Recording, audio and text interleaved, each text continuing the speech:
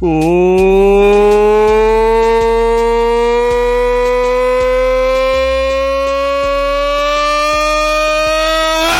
back to another episode of the Sports Hour. This is Mitch Mo.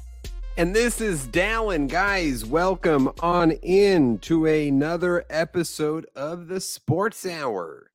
Good to be here. It is a Wednesday, Mitch. It is the Ides of March, as they say. Mid-March, as it is. It's a great time of year. Great time of year in the sports calendar. March Madness getting underway. Officially tomorrow on Thursday. Again, we're recording this March 15th. Going live on a Wednesday night, live on YouTube and Twitter. If you're tuning in, hello from the socials. If you're listening to this in the future, hello on the podcast feed. Good to have you along. We got another fun show ahead. Mitch, tell the people what we got in store today.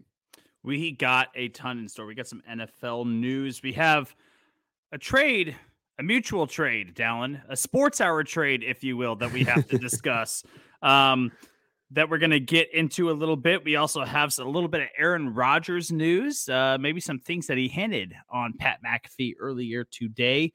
Some NFL free agency superlatives, which I think will be a fun way to cover what's been going on so far during the free agency period. Thus far, which actually opened up earlier today. So we'll get into that a little bit. We got some revisiting of our new segments, some additions to the Boys Club, a Kraken update, and then a very special segment to round out the podcast that we'll get to at the end of the show. Down, it's jam packed. It's loaded. It's worth loaded show that we have here this evening. Absolutely. Yeah. Cannot wait. A lot of stuff going on in the sports world, especially in the NFL. So excited to break down a little bit of free agency, react to that. But of course, we have to start at the top with, as you very rightfully put, the sports hour trade. Our teams making a mutually beneficial move together. And you love to see that camaraderie.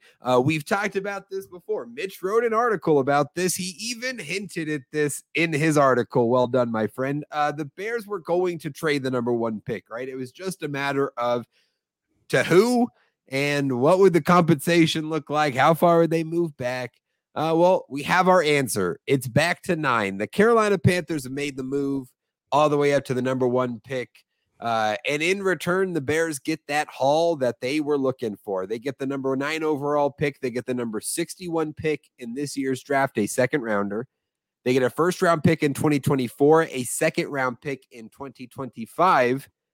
And, oh, by the way, Pro Bowl level wide receiver DJ Moore as the icing on the cake there for the Chicago Bears. So the Bears move back to number 9. The Panthers move up to number 1. And here we are, both of our teams involved in this big mega move. So I want to start with your Bears, Mitch. I want to start with your Bears, and I want to ask your reaction first to this. Just kind of let me know where you're at, and then we can kind of talk through this. God bless Ryan Poles. God bless Ryan Poles. That is a wonderful man who knew what he wanted and went out and got what he wanted. I had talked about best case scenario, them trading back twice. That might have been wishful thinking, but man, right now, this is as good as it could have gotten. This is as good as it could have gotten. A first round swap, 2 seconds, and a future first, and DJ Moore, a 26-year-old wide receiver who's locked up for 3 more years. A wide receiver 1 that you get for 3 more years. I mean, this is as perfect as it gets. So this is what the Bears needed to do. They secure the future draft capital that they can invest in future draft classes. They still get a top 10 pick this year. And by the way, they get the wide receiver 1 that they've been so longing for the last few years. Something that they never gave Mitch Trubisky really to throw to, and something that Justin Fields really desperately needed was a wide receiver one. They have that now, and this is as good as it could have gotten for Chicago. Yeah, I mean, we talked about a lot of the different scenarios that they could have taken: trade down twice, trade to 4, and take a guy. I mean, there were a number of different ways, but yeah, I think ultimately this is a home run for Chicago because again, when we're talking about this move back to 9, the presumption and the thought would have been that you would have had to probably give up 2 future first round picks to move back, right? Or to move up that far, right? We saw San Francisco move from 12 to 3 just a few years ago. And in order to make that jump from 12 to 3, they gave up 2 future first round picks to Miami, right? So to move up to 1, you would have thought that. Instead, here we get a second round pick and DJ Moore. And I'd argue, I think that's a fair sort of swap here. And for the Bears, it's more valuable because you need that guy for Justin Fields right now. So instead of a pick that becomes a future player, that becomes, it's like you just get a wide receiver one now on top of a future first, on top of the, you get all the assets as well. But for the Bears, in the end, I think this is a much better scenario. I think that, and I'll make the argument, this is a better scenario for them than just getting the 2 future first, because you get the known commodity in DJ Moore. You know what DJ Moore is. He's a wide receiver one, right? He's a guy that can be the head of your wide receiver core. And then you also get the future draft capital to build upon the defense that has been floundering. The front 4 is absolutely god awful right now. We know the offensive line's really bad. Trading back to 9 puts you in the perfect position to take my guy, Peter Skoronski, my guy of the draft, yeah. Peter Skoronski. And then you also lock up the future first with the additional seconds this year and in 2025 to continue to build upon that. I mean, this in my mind, getting DJ Moore in the second was better than than getting the 2 first, because one of those now is essentially a known commodity. I mean, DJ Moore is worth probably that second round, first round pick anyway. So like you know what you got. You don't have to take the gamble on anyone. Yeah, exactly. And I think for the Bears, you're perfectly positioned again in the draft right now. You take Skoronski, you take best player available. You trade back from 9. Let's say Skoronski's gone. You don't love Paris Johnson in the top 10. You don't love Broderick Jones in the top 10. We'll slide back 14, 15. Anybody want to move up? You move back. It just affords you so much flexibility to be in that spot, specifically in the draft. I love that. Obviously, the future capital is a big win for Chicago, and DJ Moore on top of that. I want to sort of transition this into the Panthers a little bit here, if that's okay. Do you have any other thoughts on this from the Bears' perspective as in regards to the trade? No, I feel like I've done my victory lap. I was actually going to transition into where do you stand on the Panthers into this trade? Because, I mean, they gave up a lot for that number 1 overall pick. It is a lot. And they're sitting in a good spot. Yeah, and in the same vein of this conversation, the way that I think it's better for the Bears to take on DJ Moore as opposed to that future first, it's better for the Panthers to give up DJ Moore than give up that future first, in my opinion, because we are now resetting this timeline, right? I mean, we have a new head coach, a whole new coaching staff, right? It feels like a new era in Carolina, right, with Frank Reich. And so you're resetting this clock in a way. Bringing in a rookie quarterback at the number 1 pick absolutely resets that clock. And so now you're talking about a guy in DJ Moore with 3 years on his contract. He's already got that contract. He's getting paid. Yes, he's a great player. Yes, he'd help your young quarterback, but does that make the most sense financially? Is he expendable in that regard in the way to get up to that number 1 guy? In my opinion, I think it is. And preserving that future first round pick, who was going to become a vital player in the future, is a big win for Carolina. Mitch, this is the move they had to make.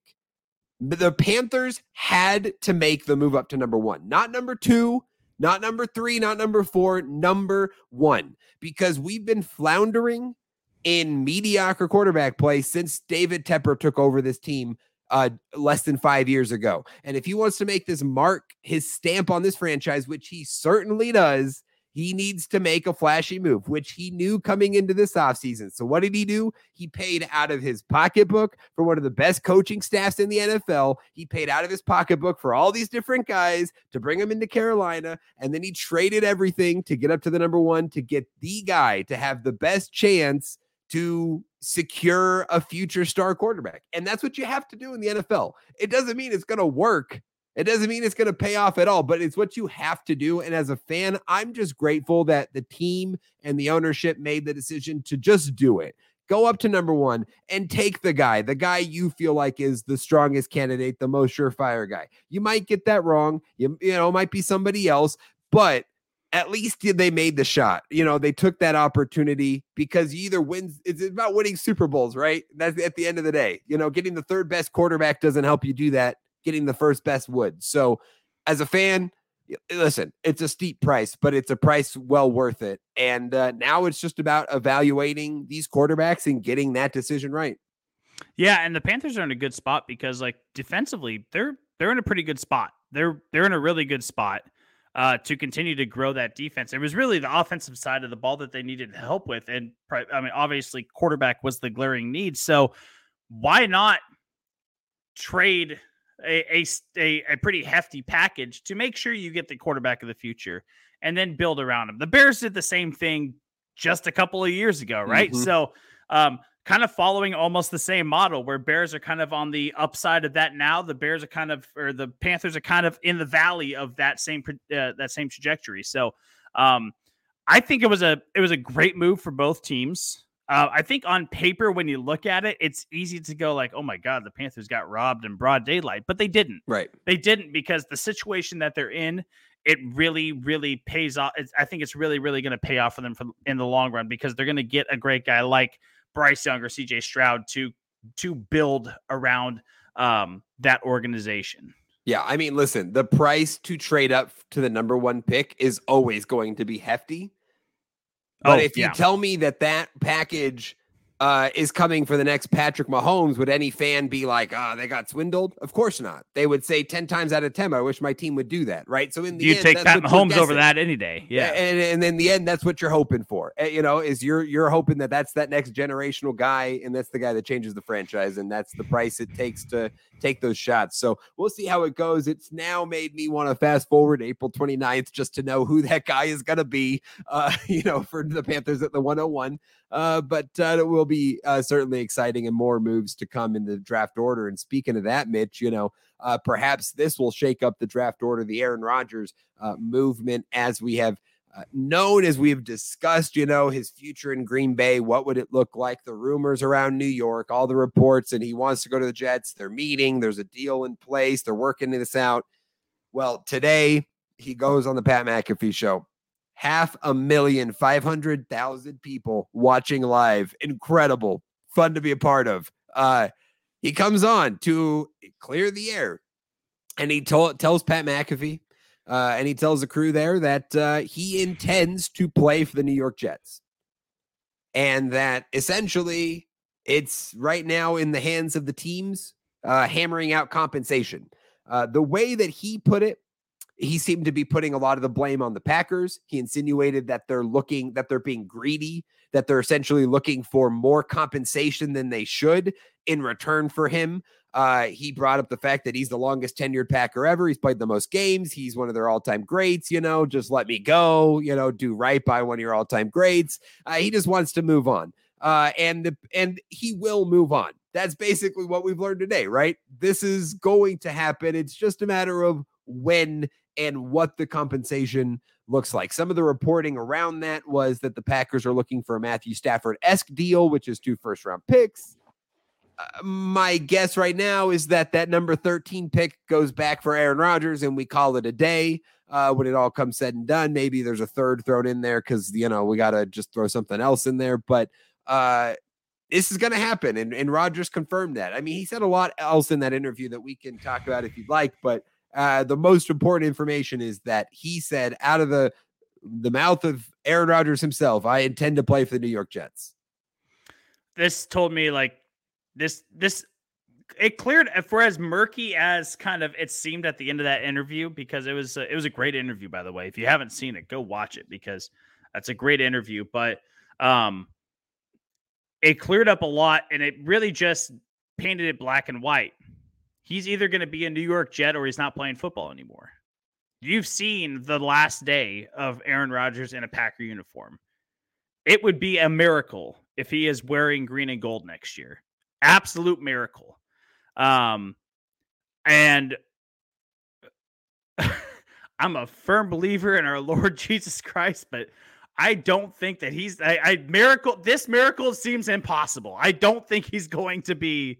I do not think he's going to be a Green Bay Packer next year. It's just not going to happen. So he is going to be a New York Jet, or he's going to be out of football, and he's going to be the next host of Jeopardy. And this is going to be one of those things over the next week. I think that we're going to really see a lot of development on. We're going to see a lot of back and forth between the Packers and the Jets. We're going to see some statements from Aaron Rodgers, because he is not shy about speaking his mind when it comes to the situation, and he's not afraid to put the Packers on blast. So I think that there's going to be a lot of words thrown around. But at the end of the day, I think we will see Aaron Rodgers in a New York Jets uniform in 2023. Yeah, I think that's ultimately what we're going to see. Yeah, it just seems like a matter of when at this point, and again, just waiting for the compensation from the Packers there. I thought it was interesting, though, when he talked about going into his darkness retreat. He mentioned that he felt 90% sure he was going to retire before he went into his darkness retreat. And then coming out of it after the 5 days, he felt very strongly that he wanted to play again, that he wanted to try playing again. So, we were very close to seeing an Aaron Rodgers just say, yeah, no, I'm good. I'm out, and that's it. So, fascinating how things have turned, but the Packers are ready to move on to Jordan Love. They've said that the owner, CEO, more or less said that a couple weeks ago, thanked Rodgers for his service, essentially. But yes, we will see what sort of compensation he gets from the Jets. He is, it seems like Randall Cobb's going to come along for the ride. Who knows who else is coming along for the ride to New York, but he pulls a Brett Favre, the Brett Favre plan. He goes to New York. So Minnesota, just pencil it in a couple years from now. You're going to get him on the tail end of his career. So Vikings fans, you can look forward to that. Eerily similar to the Brett Favre debacle, isn't it? It's a little uncanny, It's a little uncanny how this is going to happen. Yes, sir. Mitch, do you want to get into some of these free agency deals? Yeah, let's get into some free agency deals, and we're going to attack this with some superlatives. So a little bit of a different way that me and Down have found. It's a way more entertaining way to talk about free agency deals than just naming numbers and places and names. It's a fun way to do it, and we're going to start this off with the Fits Like a Glove Award. Yes, and this is our best fit. This is our best fit that we're looking at as far as free agency has gone so far. So, Dallin, I would like you to start here with your best fit. So far through the early free agency period, what's your best fit so far that you've seen? Yeah. There were a number of guys I considered here. There's a lot of fits I really like, obviously. But the one that I'm going to go with is Rashad Penny to the Philadelphia Eagles, former San Diego State Aztec, former Seattle Seahawk, joining the NFC champion Philadelphia Eagles on a 1-year deal. And listen, Rashad Penny, the former first round pick, I think back in 2019, has been, he's been a tough case in the NFL. When he has been healthy, he has legitimately been one of the best running backs in the league. If you look at his stats per carry, per game, when he plays, he's been one of the best running backs in the league, but he's played less than like half of his games. So there's a reason why, the Seahawks went and drafted Ken Walker Jr. or Ken Walker III last year. It's like, we can't rely on Penny. All that is understood.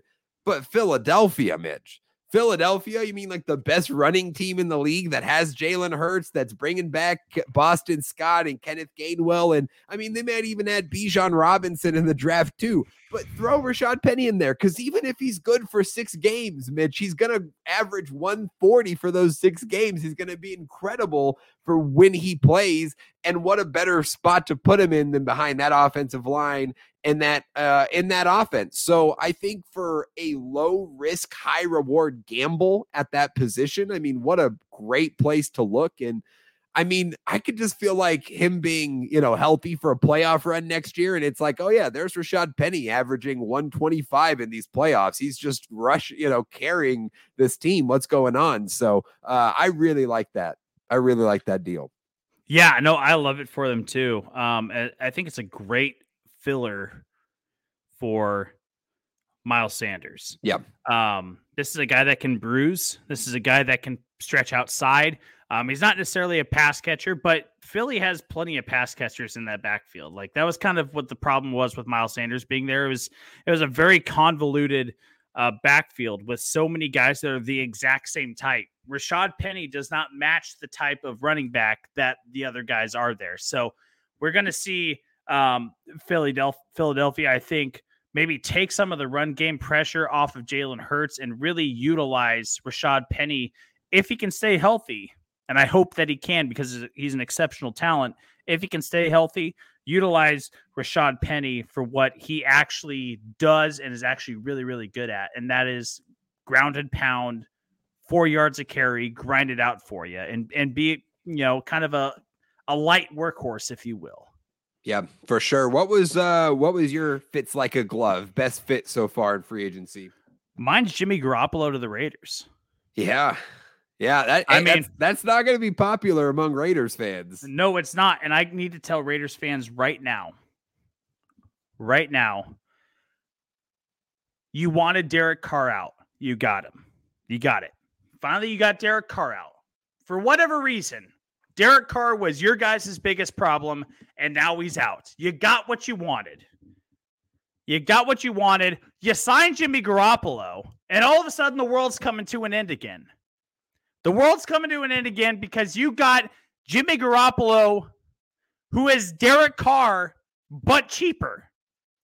At the worst, Jimmy Garoppolo is exactly what Derek Carr is. Let me clue you in, Raiders fans. The quarterback position has not been the problem, because apparently you guys aren't paying attention. Raiders fans don't pay attention. All they care about is wins and losses. They aren't paying attention to what's happening on the field. The problem has been the defense for the last 2 decades. You haven't addressed anything on that. At worst, you got exactly what you had before, but cheaper. Now you're just saving money, and I hope to God that you address that on the defensive side of the ball. And if you don't, I don't want to hear a goddamn word out of any of you, because you haven't addressed the problem one bit. Jimmy Garoppolo is a proven winner. He's a proven winner, a game manager, doesn't make dumb decisions. Give him a weapon or two. He can make some things happen. Now you've saved some money. Go address the defense. And if the Raiders are 3-6 at the end of next year, or in the middle of the next year, I don't want to hear anything about Jimmy Garoppolo unless he's throwing 20 interceptions. I don't want to hear anything about it, because that's not the issue. The issue has been the defense. The issue has been the front office, and it's been that way for 20 years. Jimmy Garoppolo is a great fit for the Raiders because he is exactly what the Raiders need, which was Derek Carr. They just never addressed the actual problem. Rant over. Sorry. Yeah, I mean, they found Derek Carr, who's a better fit with their head coach, Josh McDaniels, right? I mean, McDaniels was his offensive coordinator in New England for 3 years, right? I mean, Jimmy Garoppolo has a familiarity with this guy. And as you pointed out, they got him for cheaper, Mitch. I mean, this year's 3 years, $67.5 million, $34 million guaranteed. So you're basically getting him 2 years, $34 million guaranteed. Carr's getting that like per year over 2 years. So all that money that you freed up, as you said, goes to the defense. We've seen Jimmy G in a good situation. He led a team to the Super Bowl. He damn near won one with the Niners. Now, they had an elite defense and some very good offensive weapons, but They've got a lot of really good offensive weapons on this team. He's going to do fine with Josh Jacobs and Devontae Adams and Hunter Renfrow and co. Like, he's going to do great in that offense. And as you said, frees up for the defense. So, yeah, I think this is a best fit. He was a candidate for one of our categories later on the list, but for me, yeah, I mean, this is a great fit. Raiders fans, listen, I will add this as well on top of everything that you said, because this is great. This also does not preclude you from taking a quarterback in the draft this year. No, it does not preclude you from taking Will Levis at number 7, which I love, and I still love for them at this point, because you just sit them for a year. You just play Jimmy G and say, kid, learn. All right. Your time will come, but you're going to sit here. You're going to learn. And that gives you that flexibility. You're not, tied into Jimmy G so much that the money doesn't make sense to draft a rookie. You got all that as well. So yeah, Raiders fans, you'll be okay. This is going to work out just fine. You know what the Raiders organization and Raiders fans are like? They're like the little kid that fell off their bike for the first time, and they don't know what to do once they fall off their bike for the first time, and they're just sitting there crying the whole time. Get up, dust yourself off, and try it again. Keep moving forward. And they just don't. They just keep falling off their bike, sitting there and crying. It's ridiculous. I should have added Raiders fans to worst fan bases. I mean, really. I mean, they're just bad. They're just bad. They want to act all big and tough, but you're the biggest crybabies in the NFL right now. I mean, it's ridiculous. Yeah. Sorry. Rant over. I'm sorry. Mitch making enemies out here tonight. I don't have any patience. I don't have any patience for I love it. Mitch, annual overpay. This is the idea behind this. In 3 or 4 years, we're going to look back and say, yeah, that guy didn't really live up to that contract. And free agency is notorious for that. Once you hit the open market, those contracts get inflated. You get above market value for guys that are not above market players. So in this year's iteration or annual overpay, go ahead, Mitch. Who do you got? I got Mike McGlinchey, who was actually at the top of my list of free agent offensive linemen that the Bears should go get. Yeah. But you look at the contract, right? It's 5 years, $87.5 million. Right. So they're going to be, and it increases in value as the year goes. Or no, I'm sorry. Yeah, it does. It increases as the years go on. So it's a backloaded contract on a 28-year-old offensive lineman. It just seems like they're going to be overpaying a guy at 30. Yeah.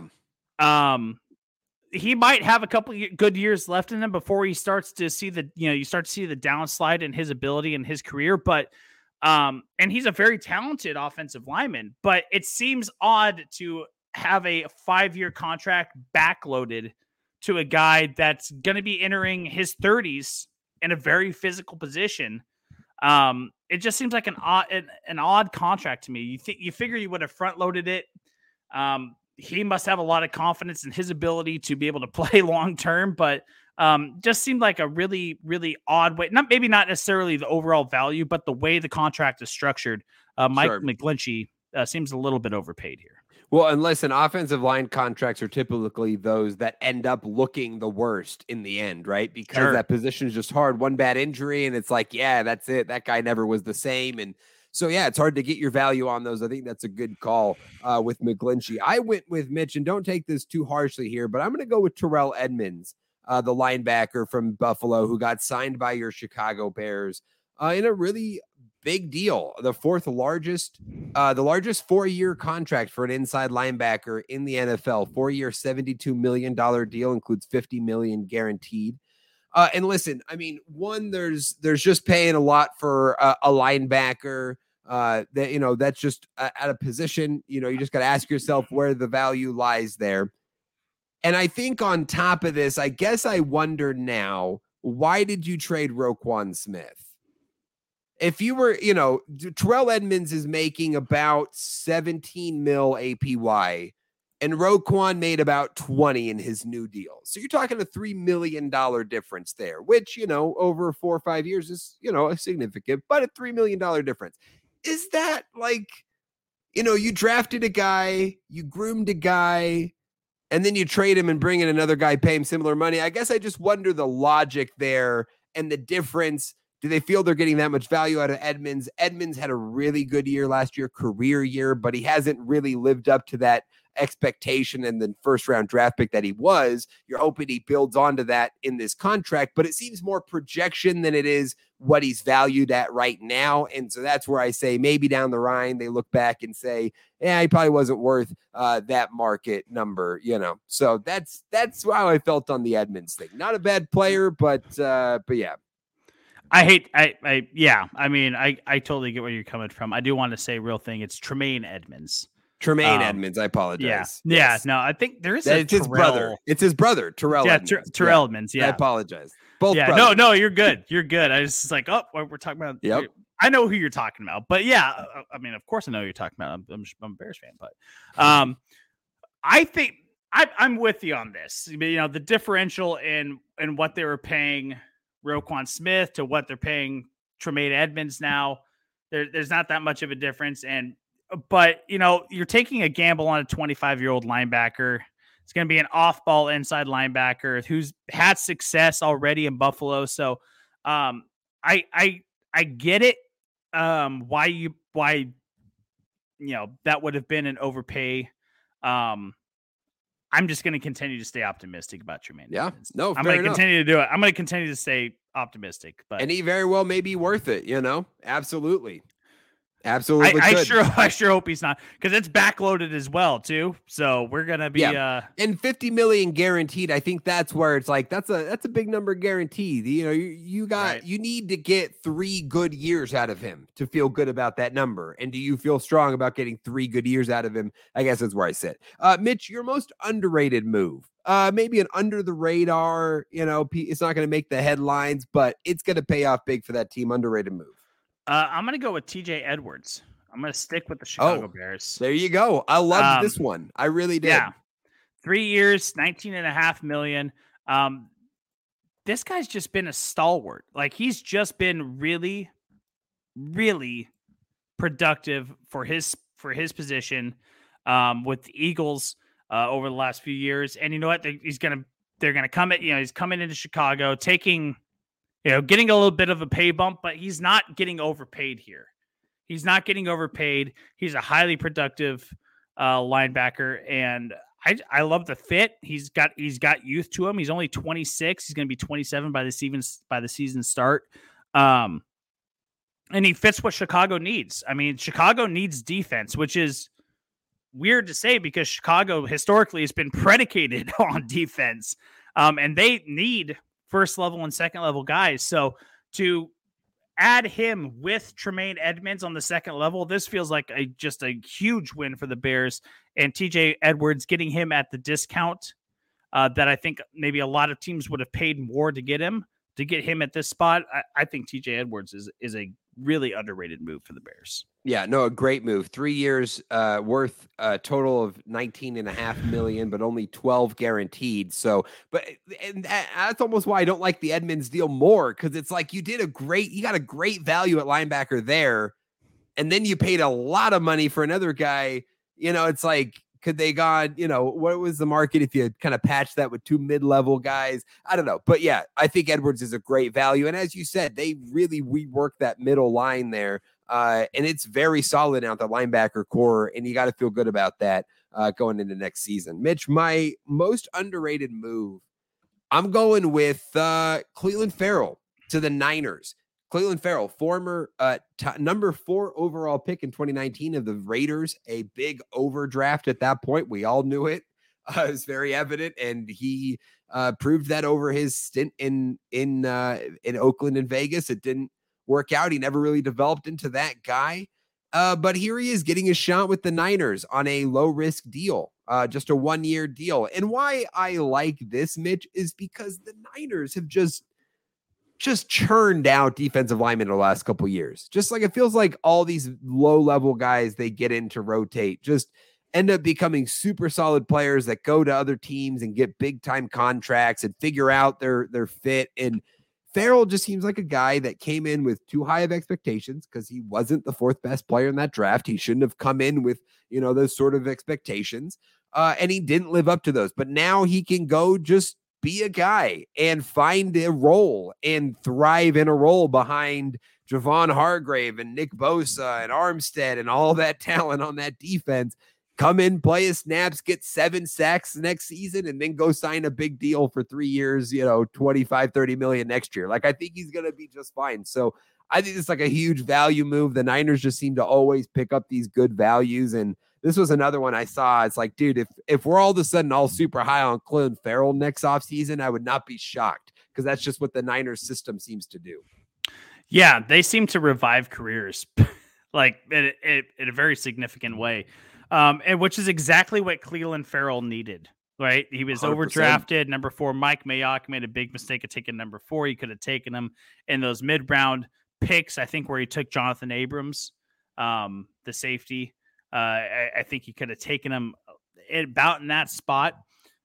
And, he just hasn't really lived up to the hype of what his draft value was. So I think it's a great reset for Clelin Ferrell. San Francisco has a knack for doing that. He doesn't have to move far. It's going to be an easy relocation for him. And he gets to start with a organization that has a great defensive pedigree to start with. So he's not coming into a situation where he has to, be a leader or anything like that. He just gets to be a part of a great system and really integrate himself into that already established great system. Yeah, 100%. Mitch, grass isn't always greener. This one is, it may seem like it's going to be a great new fit in your new place, but it's probably not going to work out in this new destination. My pick for this is Jesse Bates, the Bengals safety, headed to Atlanta on a pretty big deal. It's the 4th biggest contract for a safety ever, 4 years, $64 million.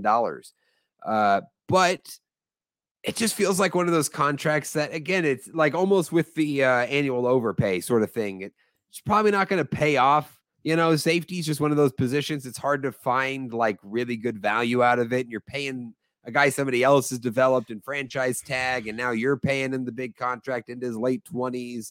Are you going to get $15-16 million a year worth out of him over the life of this contract? Probably not. Is he going to be a good player for Atlanta? I'm sure. As long as he's healthy, Jesse Bates is a really good safety. It's not a question of that, but I just feel like, he's not going to be the Jesse Bates of Cincinnati over the course of this contract. So yeah, I just feel like probably not going to work out better for him in Atlanta. No, I don't think so either. Honestly, I think him being in Atlanta puts him kind of on an island. He's by himself in that defensive secondary where he's going to have to be the playmaker, and that really makes really good defensive backs look really bad. Yeah. You need some supporting cast back there, and when you don't, it's a tough look for you. So I think it's a tough fit for Jesse Bates to be in Atlanta. And I mean, it sucks because he's a great player, and we saw a lot of great things out of him in Cincinnati. I think he's just going to be in a really bad situation in Atlanta. Yeah, fair enough. Mitch, your pick for grass isn't always greener. Yeah, I got Stephon Gilmore going to the Dallas Cowboys. Oh, okay. It's only on a 1-year deal, 1 year, just shy of $8 million, 7.96. So let's call it 8. 1 year, $8 million deal. 33-year-old quarterback going to the Dallas Cowboys. Unless your name is Darrelle Revis, Rondé Barber, or Champ Bailey, I'm sorry, there's not a whole lot of other cornerbacks out, past the age of 30 that really produce that well. And Stephon Gilmore really hasn't shown that he can be that dominant guy like he has been in Baltimore, like he was for those couple of years in New England. He's just not that guy anymore. I don't see that getting any better in Dallas, a team that has struggled against the pass over the last couple of years. And, we can see the gaudy turnover numbers, right? They had, Diggs had the big interception numbers, but, we also saw the analytics of that. He was getting beat most of the time. He just made big plays. I don't think that this situation in Dallas, it doesn't make the situation any better for Stephon Gilmore. So I wish the best for him, but I don't see how this works as an age 33 quarterback or cornerback going into an already struggling secondary. Yeah, it is an interesting move, sort of veteran move. I guess you would expect a contender level team to make. I think they gave up a 5th round pick for him in the trade.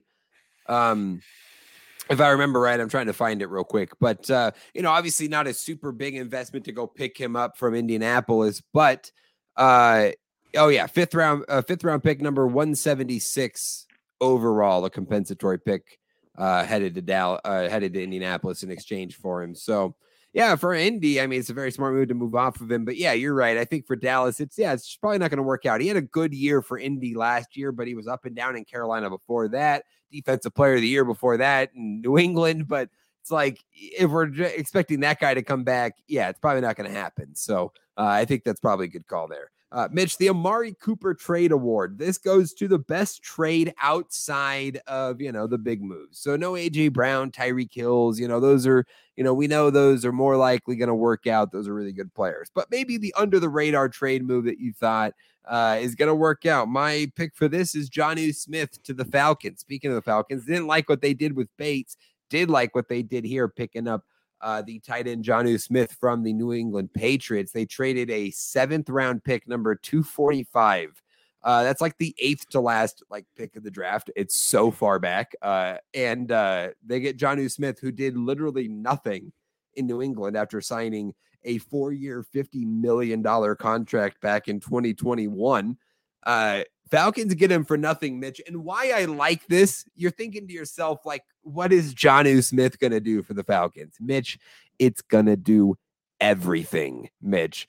I would not be surprised if next season the Falcons just straight up don't even categorize Kyle Pitts as a tight end anymore. They might just totally place him as a wide receiver now, because Jonnu Smith allows you to put him in line and move Kyle Pitts. Kyle Pitts is already playing that Y tight end, that move tight end, moving around, but he could be an X on the outside. I mean, he can. And Drake London on the other side could be an X. He can also be the power slot. So you have all this versatility on the outside with London and Pitts. And I think Jonnu Smith is like, all right, we slide him in line. You block, you play that tight end. We're just putting Pitts and London on the outside, and we're doing whatever the hell we want with those guys. One play, he'll be a slot. The other play, he'll be a slot. The other guy, he's going to be on the outside, and then he'll be on the, we're just going to do everything with these freak athletes on the outside. And so for that reason, I think Jonnu, moving inside, he's got athleticism, movement skills as a tight end on his own. But for what it means for Kyle Pitts, I think it's going to open him up. And I that's the vision I see with the offense. We'll see what it looks like. But that's why I'm digging this. You kind of talked me into it. We talked about this before the show started, and I was like, really? Jonnu Smith to Atlanta? That's your pick? And you're like, no, I got this. Now I'm thinking about it. Jonnu Smith at the Y, Kyle Pitts at the X, and Drake London at the Z. Exactly. I mean, 2 tight ends set with the Tennessee offense, right? The Arthur Smith offense. Then you shift Kyle Pitts across, and you basically go a tight trip set. Mm-hmm. When you motion Kyle Pitts across, I mean, God dang it. There you go. That could be deadly. You know what? Yeah. I love it. Love it. You talked me into it. I wasn't so sure on Jonnu Smith, but darn it. And you know what? The guy can block too. He's a great blocking tight end as well. So he provides help in the run game, which is something the Falcons want to do. They want to run the football. So this is going to be a fit that, darn it. Well done, Dallin. You talked me into it. You talked me into Jonnu Smith. I like it. Again, low key, doesn't move the needle. He's not going to have 1,000-yard season himself, but I do think it just changes the way this offense looks for the better. Mitch, you didn't really have a pick for this, but we're just going to let you be happy about DJ Moore. I have to thank you. I have to thank you and just letting me do this, because I just went with DJ Moore to Chicago. And I know that this is a big deal, but this is massive. This is massive for me. This is massive for the Bears. This is massive for Bears fans to finally have a wide receiver 1. What we thought we were going to get Allen Robinson to be, and he just really wasn't that. Now we pair him up with a quarterback with promise. I mean, DJ Moore adds a completely different dimension to the Chicago offense. I think more so than fans actually realize. We like to talk about how diverse and how game-changing Darnell Mooney can be on the deep ball, which he really can be. He can be in the right scenarios. But you can't rely on a guy that's only going to catch the ball 4 times a game. You just can't. DJ Moore can be a target monster.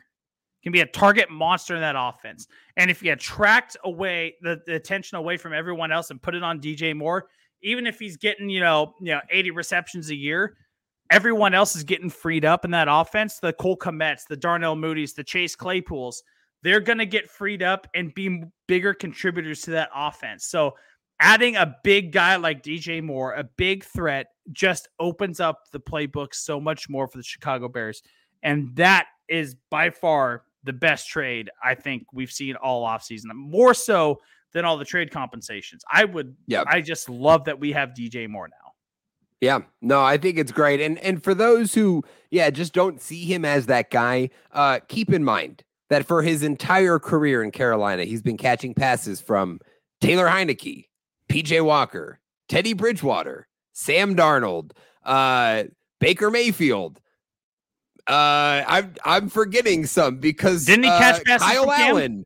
Allen, Cam Newton. There. Yeah, I mean the list continues. That's the point. Is he's been incredible catching passes from like God knows who. I mean, any level of consistency and talent is just going to open the door for him and his possibilities. He's a Pro Bowl level player for that reason. So yeah, if he had to go anywhere, listen, I'm so sad to see him go. He's an incredible player, but if he had to go anywhere, I'm so happy with your team. I can't wait to root for him in Chicago because I will be. Look, we will take good care of DJ. I hope you will. I hope you will. Keep him at it. Build him a new stadium because that stadium sucks. Hey, no, we're going to Arlington Park, baby. We're going to Arlington Park. Mitch, final one here on the superlatives. The Christian Kirk Award. I love this one. This is one I'm most excited about. It's the deal that we think is bad right now. But by the end of next season, we're going to look back on it and be like, yeah, that was a really good deal. Think back last year when we saw that Christian Kirk deal come through. We saw $20 million, $21 million a year for Christian Kirk over 4 years and went, what the hell is Jacksonville doing? What the hell are they doing? Christian Kirk, that guy?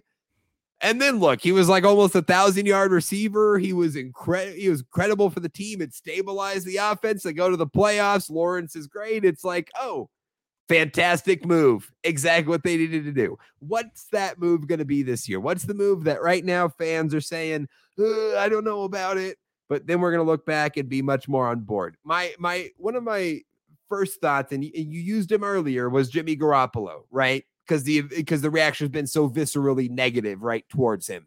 Right. I'm going to go and stick with that same team. I'm going to go Jacoby Myers, though. I'm going to go the Jacoby Myers deal because I don't, it's not like anyone's super excited about Jacoby Myers. You're like, we got Devontae Adams, Hunter Renfrow, Josh Jacobs. Like, why are we paying $11 million a year, for Jacoby Myers? 3 years, $33 million, 21 guaranteed. But think about this, guys. This is how I think about things. It's not just like the players on the field. But what does it do for the scheme? What does it do for the math, right? Jacoby Myers is a really good slot player. That's what he's kind of known for. But he actually only played 50% of his snaps in the slot. He played 50% of his snaps on the outside. And in limited snaps, he's been one of the more efficient players on the outside in the NFL. And we know Hunter Renfrow is one of the best slot receivers in the NFL, period. Not good on the outside at all, though. So what does this do for you? If you thought, it's a little, redundant, right? You got a slot guy in Renfrow, you bring in a slot guy in Myers. No, Myers is going to be fine on the outside, but it's also going to allow you to move him into the slot at times, play with those numbers. And then when you're talking 2 wide receiver sets, Mitch, you're throwing Devontae Adams and Jacoby Myers out there. Myers is a great blocker, great in the run game. You can motion him inside, create, using him in blocking schemes. Renfrow can't do that. Right? He's not that kind of player, but Myers can, and he can do all those other things as well. So he's an all-around talent that does a lot of things really well, is going to just piece a lot of the holes and allow the stars to shine in their best light. Devontae to shine on the outside the way he does so well, Renfrow to shine in the slot the way he does so well, and Myers is just going to do everything else. So I think it's a wonderful fit. And Raiders fans, he's not a home run, but you're going to look back next year and be like, yeah, that was a great signing. as you talked about this, I really thought about like, wow, this is really going to let Renfro, like you just said, shine in the slot, which is where he thrives. And it made me think that Jacoby Myers might be one of the most underrated wide receiver twos in the entire National Football Oh, League. yeah. Not necessarily because of his production, but because what he allows other players to do around him, and what he adds to the run game. You mentioned the blocking. This is a guy I would feel totally comfortable being my wide receiver too. Totally comfortable. And you mentioned all the great accolades to it, that are all the great things that he's able to bring to an offense. Jacoby Myers, absolutely a great recipient of this award. That's going to be a guy that I think years down the road we're going to go, wow, this isn't so bad. This wasn't so bad. Jacoby Myers was a good ad. Yeah. What about you? I want you to hang with me here because I'm going to go Baker to Tampa Bay. Okay. I'm going to go Baker Mayfield to Tampa Bay. All right. And I want to start with that Baker Mayfield has not given himself a great track record to start off his career, right? He has not really given himself a great place to start at all. Not a whole lot of success. He's had flashes of greatness, flashes of just like, wow, how did he do that? Wow, he looks great right now. But the majority of his career, it hasn't lived up to the hype. But now he's in Tampa Bay. Mike Evans, Chris Godwin, whoever they got at tight end. It seems like they have a great tight end no matter who they start, whether it's O.J. Howard or Cameron Braid or whoever it is. They always got someone serviceable at tight end. The running back situation, Rachaad White, big Rachaad White guy. They're going to have a run game there. I really feel like. The defense is there. Todd Bowles, defensive guy. Why wouldn't this be Baker's opportunity to turn his career around? Why not now? And I've been kind of a Baker believer his entire career. I've been a guy that's not really given up. I haven't really given up on Baker because I feel like the situation in Cleveland is so toxic that maybe in hindsight it was never really going to work out. Yeah. Going to Carolina, that's not a good fit in hindsight. No, but I believe Matt Rule. Not with Matt Rule, but I believe in the talent of Baker Mayfield. Yeah, and I think that given the right situation, it can happen. And maybe a disciplinarian like Todd Bowles. Todd Bowles is a no bullshit kind of guy, right? He runs a tight ship, and he's very good at what he does of making sure his players know their role and do their job. And maybe that kind of coaching over the top of Baker Mayfield is exactly what he needs in Tampa Bay. So I love the fit of Baker to Tampa Bay. And maybe this is something that on paper you're not super excited about, but give it the 1 year. Give it the 1 year, and we might be talking about, because you're not going to be talking about Kyle Trask by the end of the year. I'll guarantee it right now. You will not be talking about Kyle Trask at the end of the year. You'll be talking about how Baker Mayfield led that team to a wild card appearance at the end of the year. Yeah. That's what you'll be talking about. Yeah, and here's the thing. It's a 1 year, $4 million deal, right? Up to eight, right? If he wins the job and takes it to the playoffs and makes a problem, you know what I mean? It's like best case scenario is making $8 million. That's nothing. That is chump change for quarterbacks for a guy who's the number 1 overall pick just a few years ago. And you're competing him against Kyle Trask, right? The former second round pick who they have said, they continue to say, hey, we like him. We're cool with rolling with him. Well, now you've brought in the perfect competition, because if Kyle Trask is really good enough, he'll beat Baker for the job, right? And you'll have no doubt come week 1 that Trask is your guy, and it reassures how you feel about him. But if he doesn't, then it tells you what you know about Trask, and it opens this opportunity, as you said, for Baker to prove himself, because he's got a lot to prove. We write off quarterbacks so quick in the NFL nowadays, guys. It's so just quick. Like we see Ryan Tannehill, we've seen Geno Smith. Like, just keep those guys in your mind when we write off the Zach Wilsons and the Baker Mayfields and all these guys already in their career. Like, there is a long path to be had and a career to be had for these guys, even if it's not what we expected of them on that draft night. So I'm right there with you. I think this is a great pickup for Tampa. I think it's going to work out. I really do. I sure hope so. I sure hope so. This should be a great fit. Great fit for Baker. Great fit. Yep. Yeah, no, I think it's a smart move by Tampa. Needed to add another quarterback to that room, and there we go. That's what we have. That's NFL superlatives right there, Mitch.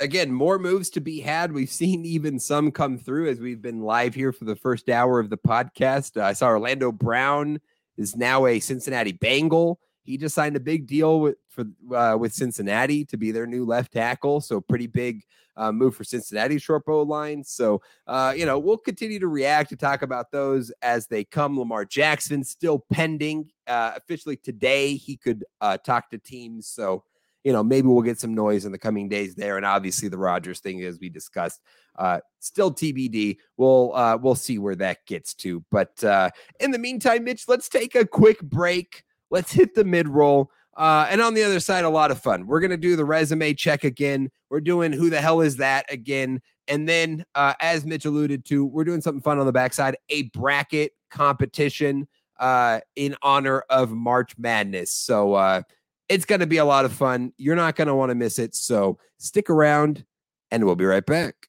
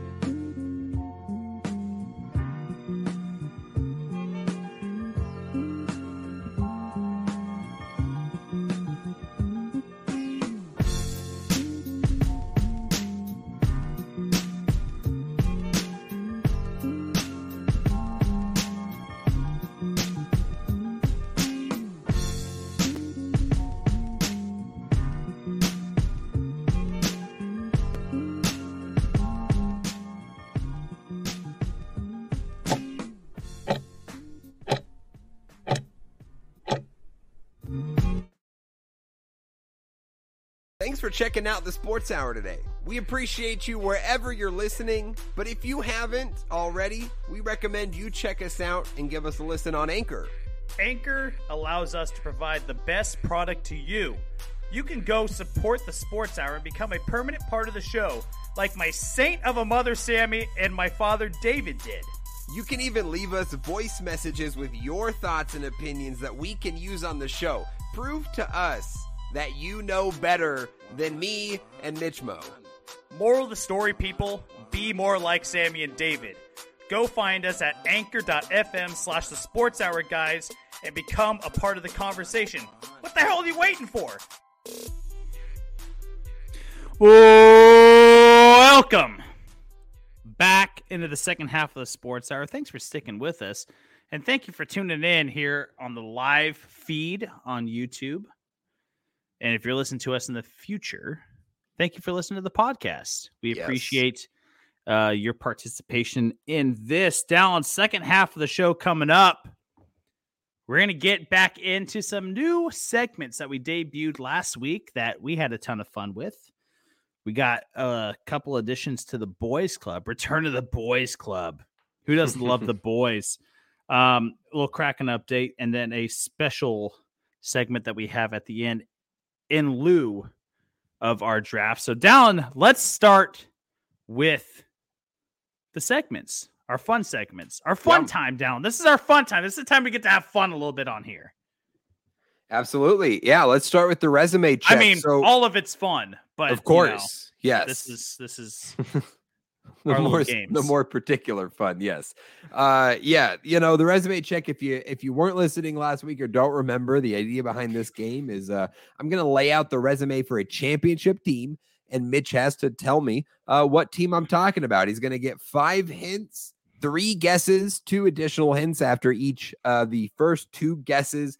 And again, a championship team in their given sport. That's the parameters for resume check. And this week, Mitch, we are talking about a Super Bowl champion. Oh boy, so, here we go. MLB last week, NFL this week. I'm still mad that I missed the 2002 Angels. I'm still mad about that. Yeah, that was a tough one. I listened back to that episode and like all the clues. I'm like, of course that was it. Like, and of course, like now that I know friend. And now that I know the answers, like, of course it's going to be more obvious. But darn it, I was so mad at myself. I should have gotten that one. But this should be a fun one. Redemption is your name this week, Mitch. I feel it coming. All righty, we're looking for a Super Bowl champion, Mitch. Here are your 5 hints to start. Number 1. Okay. Number 1 thing about this team, Mitch, their gunslinger, MVP quarterback, early in his career, led this number 1 seed to a Super Bowl win. They led the league with the most points scored and the fewest points allowed. Defense was led by a Hall of Fame level defensive lineman, and they had a Heisman winner on the roster as well. The team did not, however, have a 1,000-yard rusher or a 1,000-yard receiver. Finally, this team became the first team since 1972 to go undefeated at home. Those are the 5 hints for you. I can run through them again. And again, Mitch will get 2 additional hints after each of his first 2 guesses to kind of narrow the field a little bit. So that's where we got to start. First team since 1972 to go undefeated at home. Well, that points to the 72 Dolphins. Gunslinger.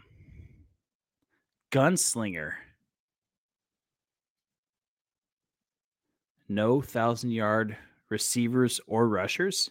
Mm-hmm. I'm going to start this off. Was that 96 or 97? I think it was 96. I'm going to start this off with the 96 Packers. Redemption is your name, Mitch. Let's go. Redemption is your name. And I knew you'd get this one this week. Of course you'd get this one so easy. It is the 96 Packers, Mitch, led by that gunslinger MVP Brett Favre in his career, Brett Favre, leading a number 1 seed to a Super Bowl win. They scored 456 points that year and allowed 210, leading the league in both those categories. Nobody had gone undefeated at home since the Miami Dolphins until that season in 1996. Reggie White on the defensive line, Desmond Howard, the Heisman winner, on the roster. And yes, no 1,000-yard receiver or 1,000-yard rusher. Crazy for a team that led the league in points scored to not have a 1,000-yard receiver or rusher in the season was crazy. If I remember correctly, they had like it was like 10 different receivers on that offense that like contributed to the receiving of Brett Favre. And then they had some tight end, I think Chmura was his last name. Mark Chmura. Yeah, he was like his big red zone target. So it was, Keith Jackson is who you're thinking of. 10 receiving touchdowns as a tight end. That Jackson, season. Chmura was on that roster as well. Keith Jackson, The leading receiver on that team, Antonio Freeman, had 933 receiving yards that year. The leading rusher, Edgar Bennett, 899 rushing yards and only 2 touchdowns. Antonio Freeman rings a bell. Edgar Bennett certainly does not. So, wow. What a team. Yeah, incredible. I gotta give you the couple other hints on here that I thought were fun. My second hint, I was trying to throw you off. I'll tell you this now. I was trying to throw you off because there's some Chiefs vibes. There's some 2019 Chiefs vibes in these hints.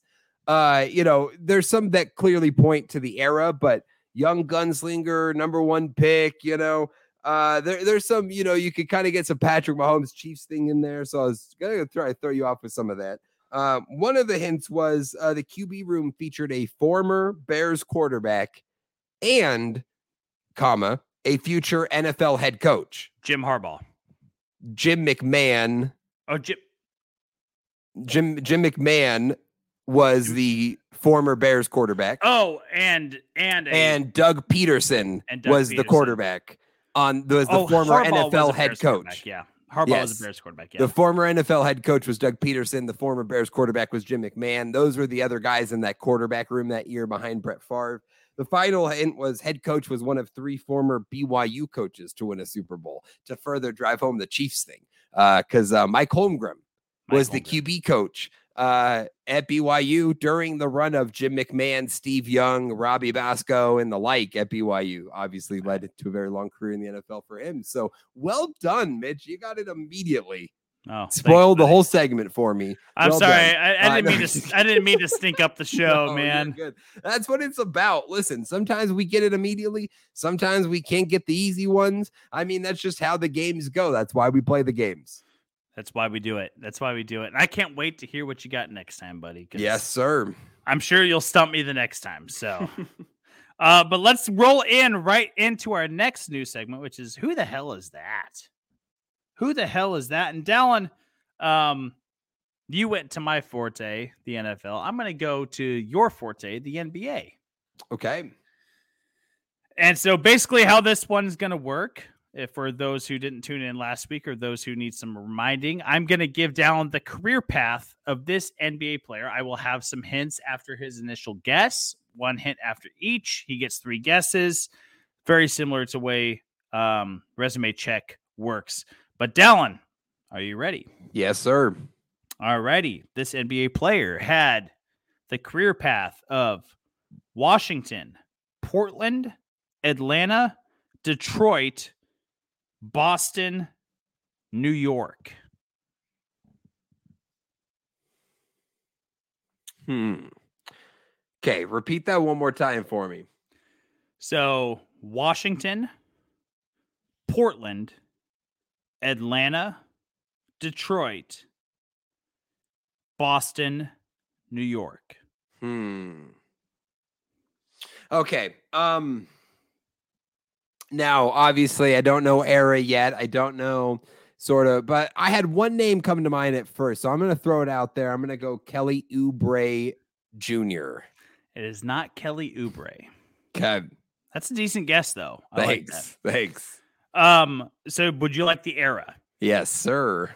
So this player played from 1995 to 2010. Okay. And then a single season in 2012, 2013. Interesting. Washington, Portland, Atlanta, Detroit, Boston, New York. Is that right? And I will, you know what? I'll throw this in as a bonus. Okay. Because this one really isn't even fair. He only played 1 game in Atlanta. Okay. He was on 3 different teams in the 03-04 season. So he only played 1 game in Atlanta, and then he moved around a bunch. Yeah.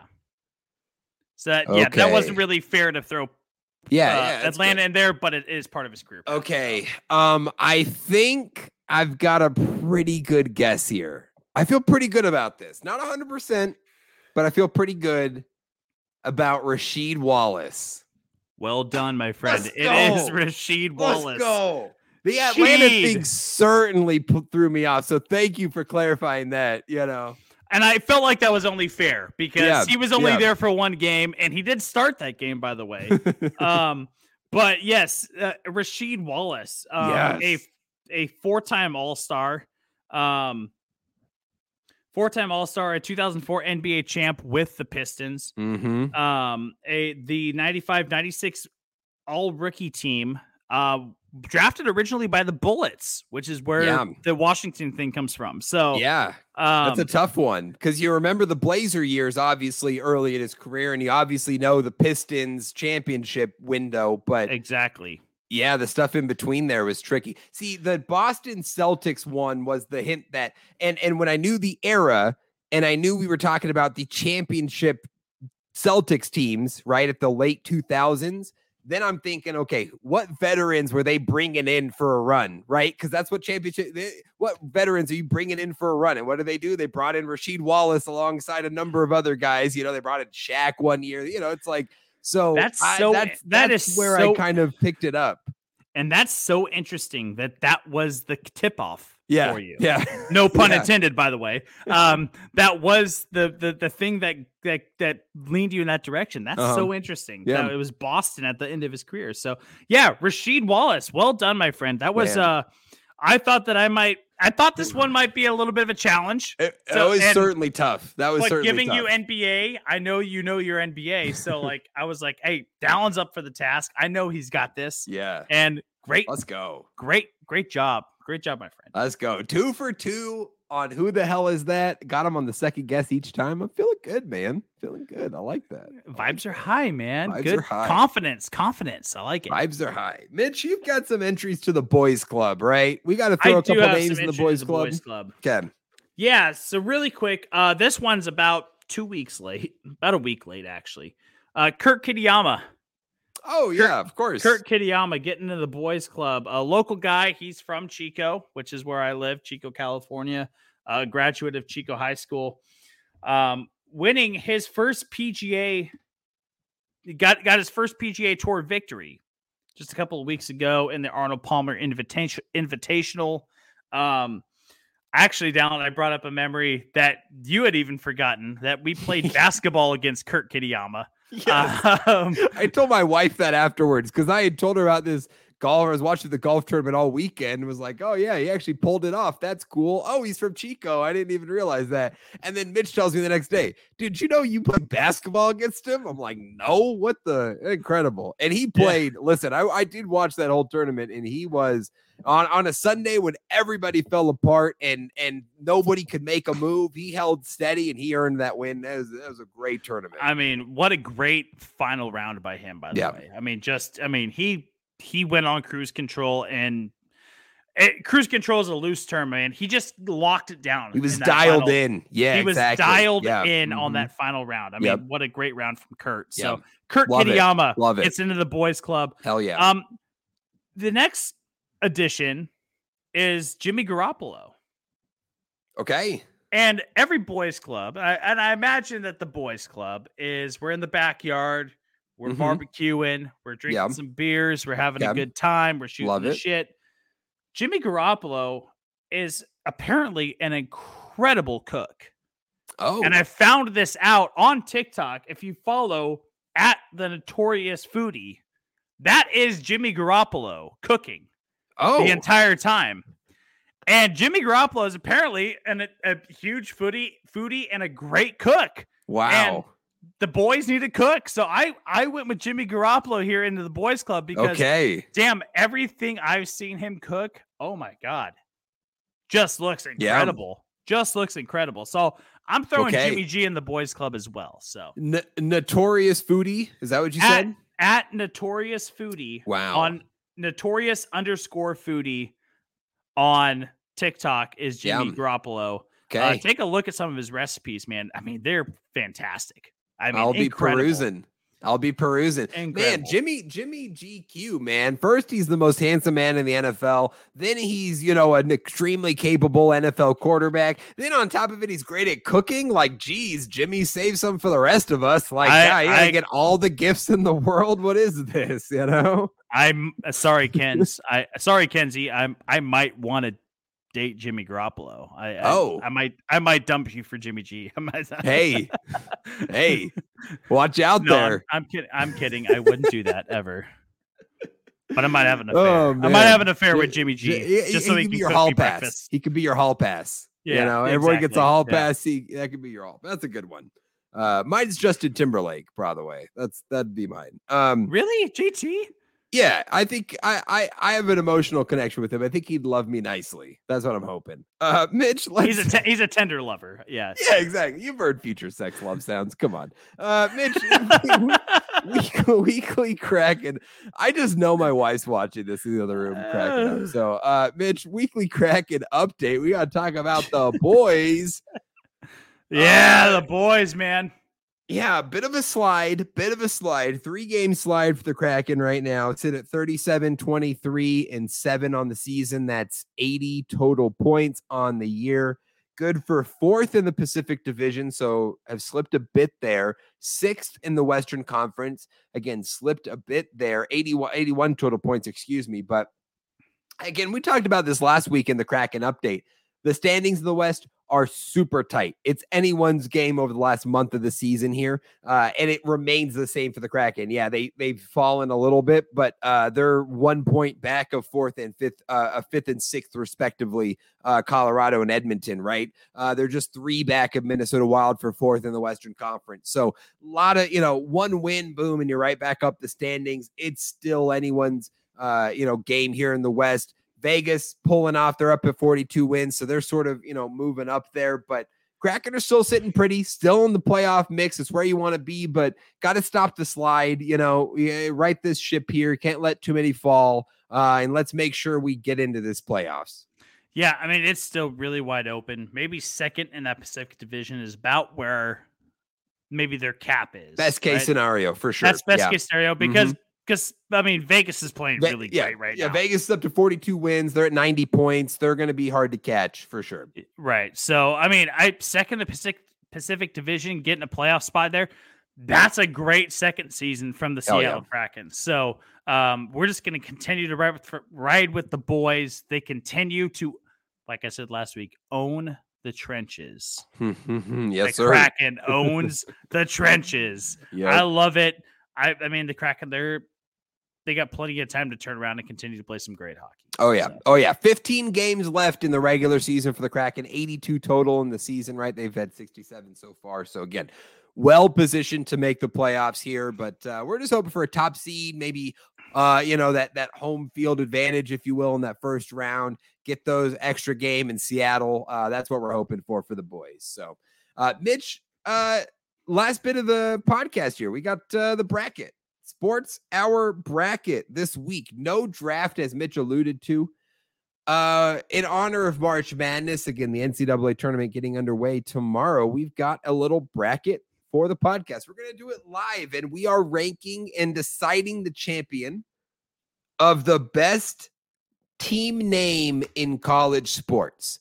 We've gone through 350 Division I teams, name by name, and we've come up with an educated, scientific list of 16 of the best names out there.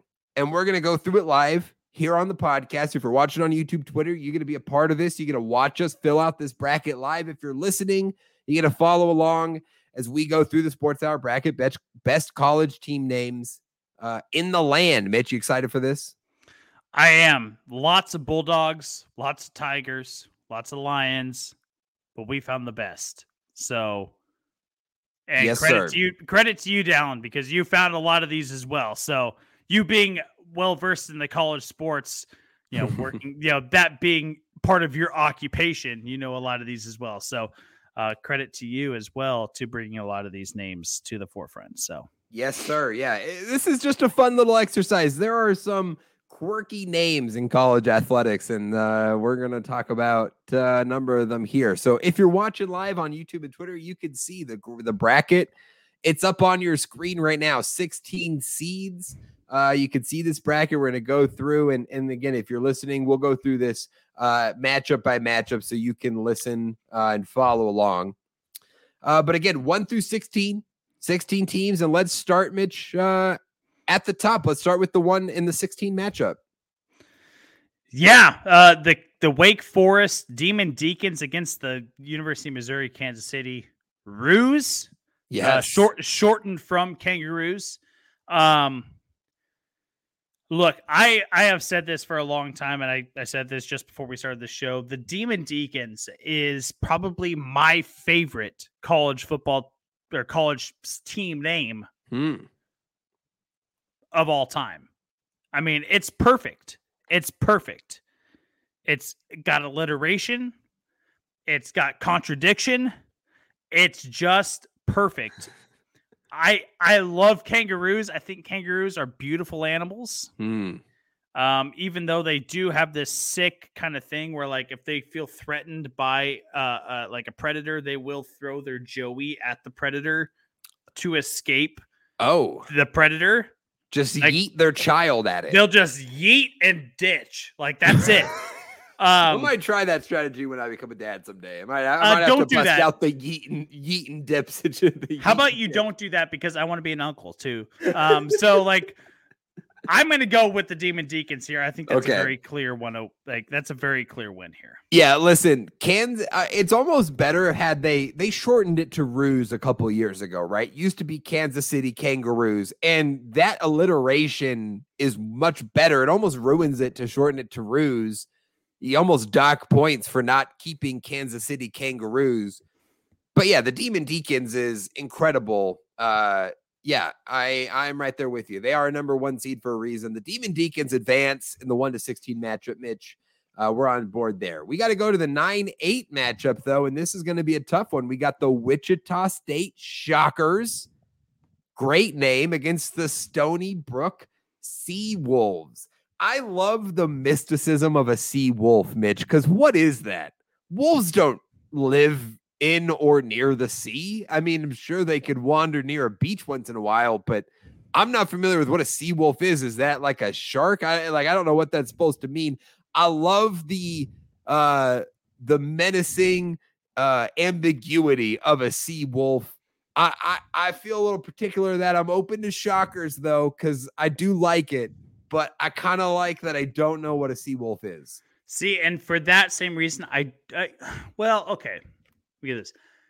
Mysticism behind sea wolves, of course. It's like it's like the Kraken. Like, we know what a Kraken is, but we don't actually know what a Kraken is, right? Like, like it's a mythical creature. However, I like Shockers better. Because I know what a shocker is, right? In Kansas, they grow a lot of wheat. When you harvest wheat, they call it shocking the wheat. People that harvested the wheat were called shockers, which is why the Wichita State guy has got the little wheatgrass hanging out of his mouth. Okay. But shockers also alludes to electricity. Yeah. It alludes to I almost said shockiness, which is not a freaking word. But it alludes to other things. Shockticity. Electrical current. No, it alludes to other things outside of just wheat harvesting, but it is fitting for the region as well. Yeah. Stony Brook and sea wolves, I get it. They're on the coast, but no one really knows what a sea wolf is. Is it a sea lion?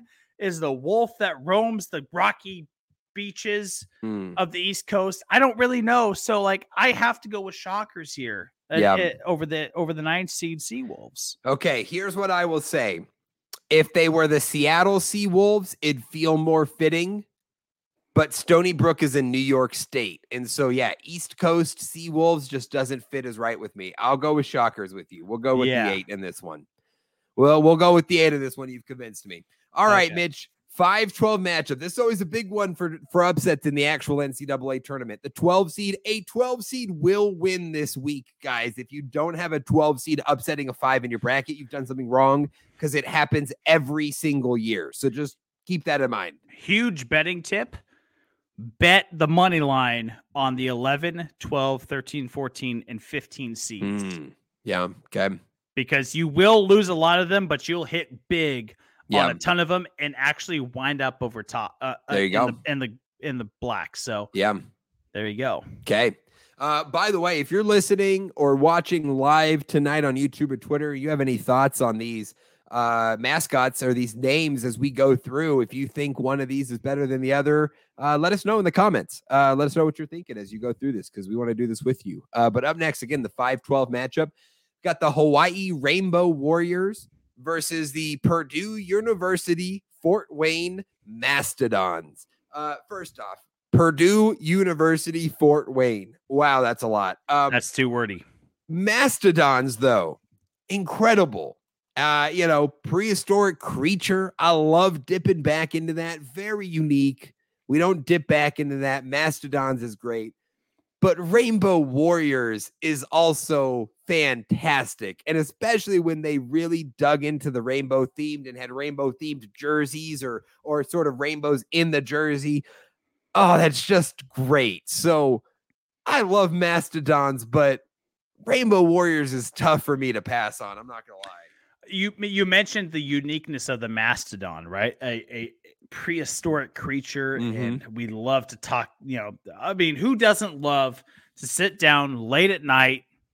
You've been having a couple beers, and you're watching stuff on YouTube that's like the dinosaur documentaries, right? Because you just destroyed the dinosaurs. I need to know. You just want your imagination to run wild. That's all you want, right? I love the Mastodons mascot. I think it's very creative. But you mentioned that it's something we don't see often. We see it on one of the biggest stages of all time. We see it with the Raptors. Ooh, we see that prehistoric mascot. Done and now I know by Toronto. I know that we see the Warriors on the same platform, right? But it's unique in the Rainbow Warriors because it fits perfectly with Hawaii, the tropical weather, the Hawaii, the rainbow that comes after the storm or after the rain in Hawaii. It is perfect. I visited the campus. I've seen it's a beautiful campus, by the way. It's fantastic. I love the Rainbow Warriors. I think it's one of the best names in college sports. I have to agree with you here and go with the University of Hawaii. Okay, we're going Hawaii, the 5 seed. So far, no upsets in the bracket. We'll see how that continues as we go to the 13-4 matchup, Mitch. The 4 seed Nebraska Cornhuskers Power 5 school against Presbyterian University Blue Hose. Explain what the Blue Hose means for me. This is, by the way, for those listening, we're not talking hose like rappers. We're talking hose like HOSE, but we're also not talking garden hose. No, we're not. Specific. So this has to do with one of their original names back in the 1880s, 1870s, which had to do with blue stockings, right? So it was a popular name. Like the Red Sox weren't always the Red Sox, right? They were the Red Stockings. Same thing with the Reds of Cincinnati. They were the Red Stockings. The White Sox were the White Stockings. It was a common thing back in the 1880s, 1890s.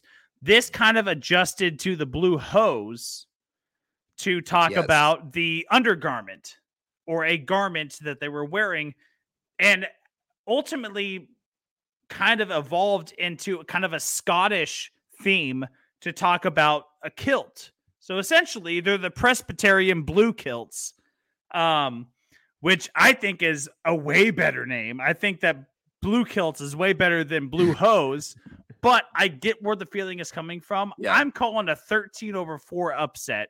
I'm going to go with the Blue Hose. Okay. Yeah, I'm right there with you too, especially Mitch, considering that we went with Shockers, which is very similar to Cornhuskers, but not as good. So yeah, I'm right there with you. First upset of the night, number 13 Presbyterian Blue Hose over Cornhuskers. Let's go to the 3-14, Mitch. Number 3 TCU Horned Frogs, the Horned Dogs, as we love them, against number 14 Stetson, the Hatters. Yeah, the Hatters.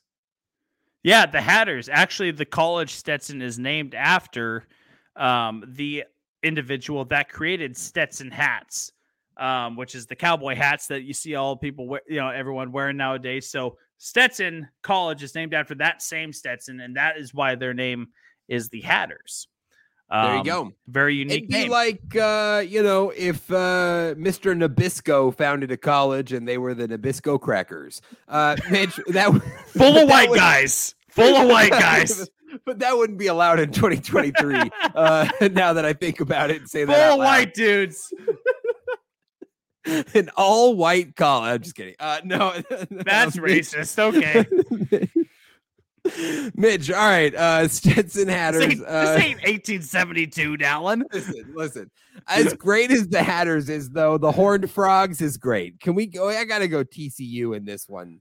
The Horned Frogs is a great specific animal that's not intimidating, but the way they've turned it into the Hypno Toad and they've just embraced it, TCU, it's incredible. I think Horned Dogs has to win. I even said Horned Dogs. I know. I love it. I love that you said Horned Dogs. That's an all-time moment on the podcast, by the way. I love the story of how the Stetson Hatters got their names, but I gotta say, Gig 'em Frogs. Yeah. Like, give me the TCU Horned Frogs. Okay, we're going TCU, number 3 seed there. 11-6. This is a really good matchup. The 6 seed, Coastal Carolina.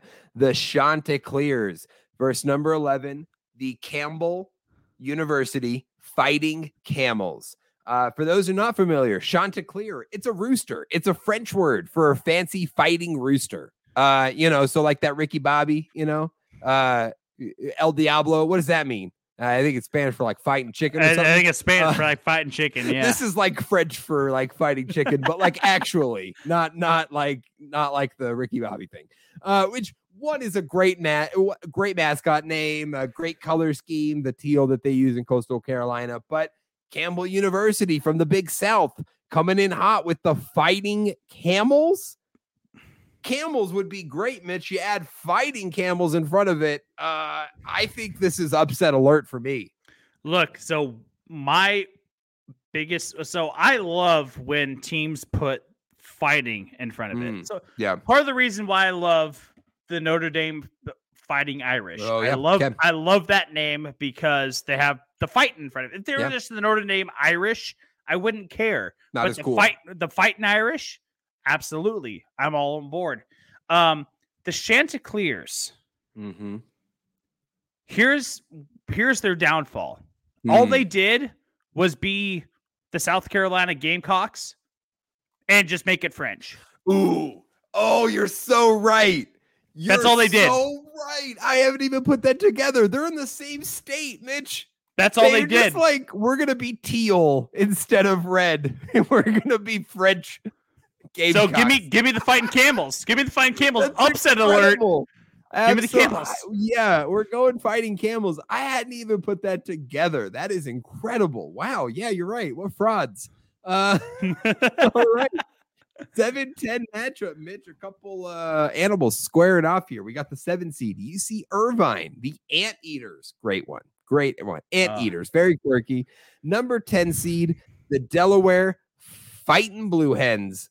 So we're hitting Mitch again with the fighting animals. Mitch loves the fighting.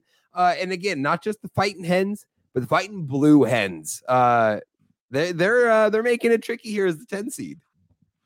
Look, this is probably the toughest matchup of the whole bracket, I think. Because Anteaters, quirky, man, they're that's a great mascot. Who thinks of that? Yeah. No one else has that. And honestly, I love the mascot. I love the logo too. Mm-hmm. It's very plain looking, but it's different from everything else.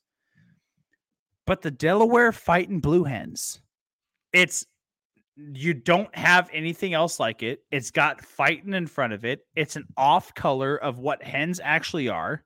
It's completely unique to Delaware, and no one else could even ever replicate it. So I have to go the 10-7 upset here, and I have to go Delaware. I'm right there with you, Mitch. And especially as we did not pick Chanticleers, this is an upgrade over Chanticleers. Fighting Blue Hens over Chanticleers as far as, fighting bird mascots go. No, that has to be it. We'll go with the Fighting Blue Hens. Final one here, Mitch, the 15-2. And of course, it's fitting. You maybe seen this 15 seed. What is this? The NCAA tournament? No, it's not. 15 seed St. Pete's. The St. Peter's Peacocks, the NCAA tournament darling from a year ago, who stunned Kentucky and made their way to the Elite Eight. They're the 15 seed here against number 2, Arizona State, the Sun Devils. Sun Devils is such a great name. It's so unique to Arizona. It's so fitting for Arizona. but it just has like a fun sort of vibe to it, an edginess to it that I love. Peacocks is great and unique, and they've pulled off the 15-2 upset before, so it's kind of tough for me, Mitch, but I'm going to say I am leaning Sun Devils.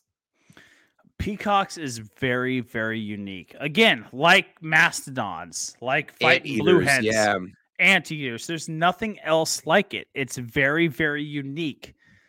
But Sun Devils, man, that's just cool. Yeah. It's just cool, man. Man, I'm a Sun Devils fan. Right? I mean, are you kidding me? Like, that's a great statement to say, man. I'm a big fan of the Sun Devils. That's a great, great team name. And I have to go Arizona State in this one as well. I mean, the 2 seed over the 15. Got to have it. Okay.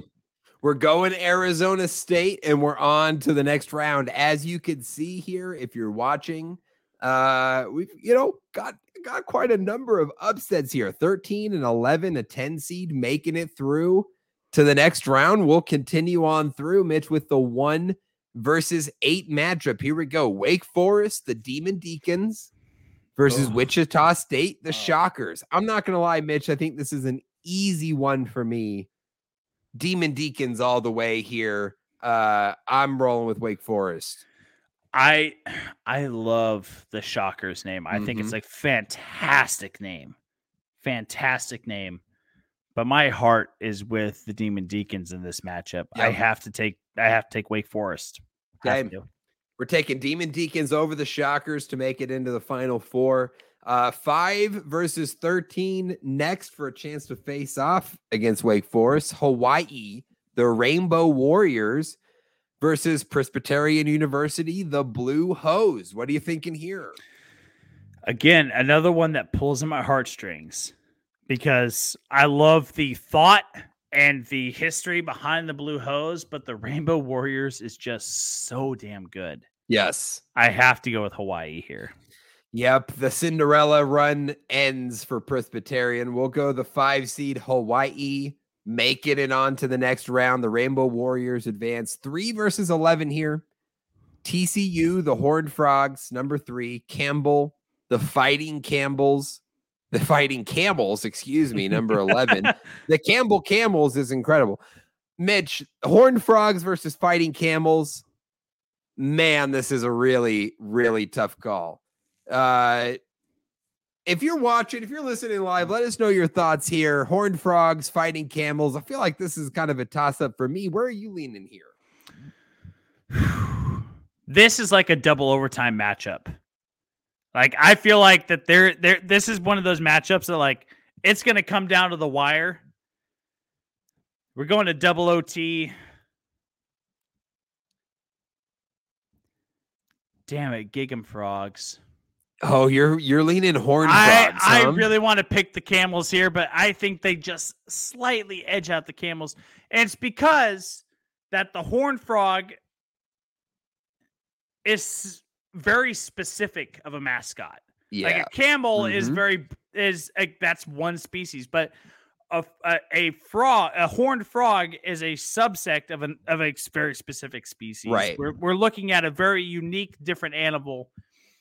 A different level of specificity here. And honestly, with the name. Think about it. You have Gig 'em Frogs, right? You have Gig 'em Frogs, then you have what? Camels? Like, I don't know what. No, you got Hump On.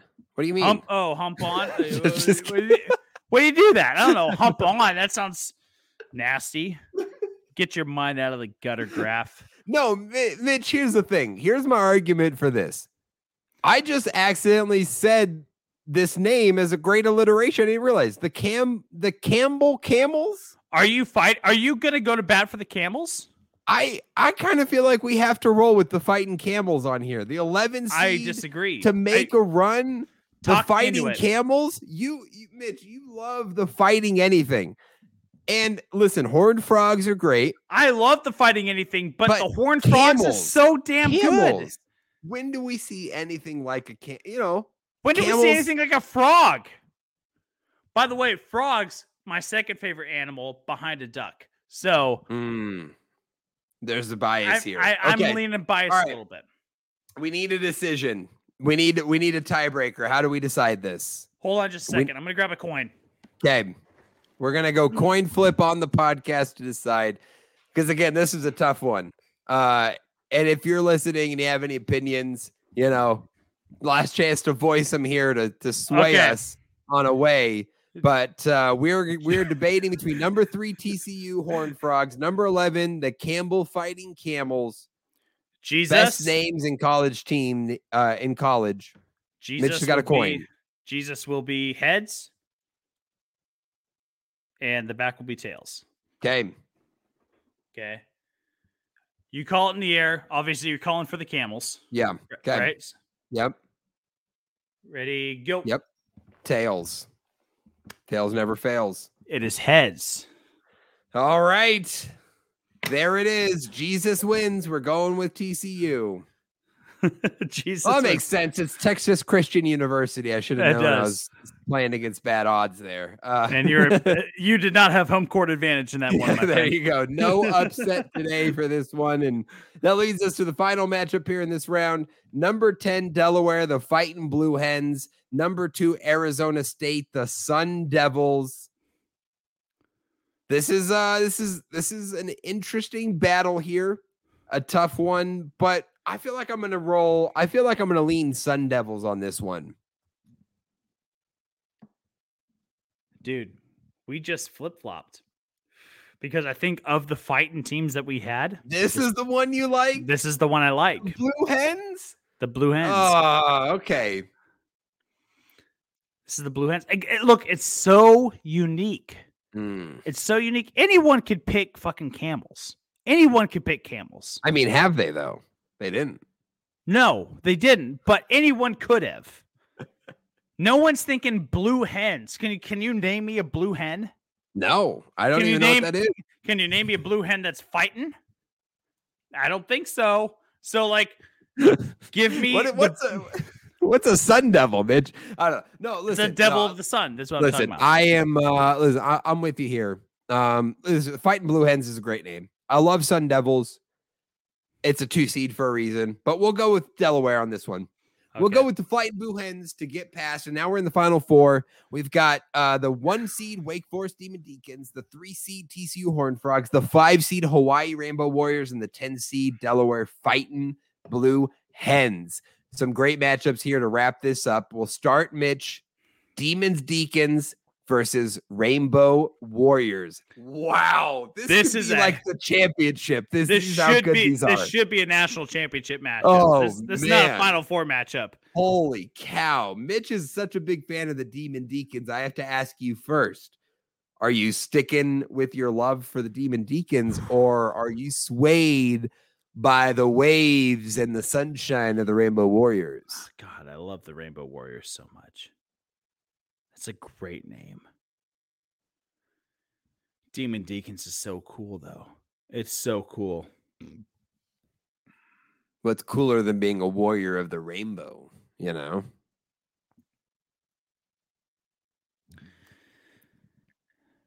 Give me.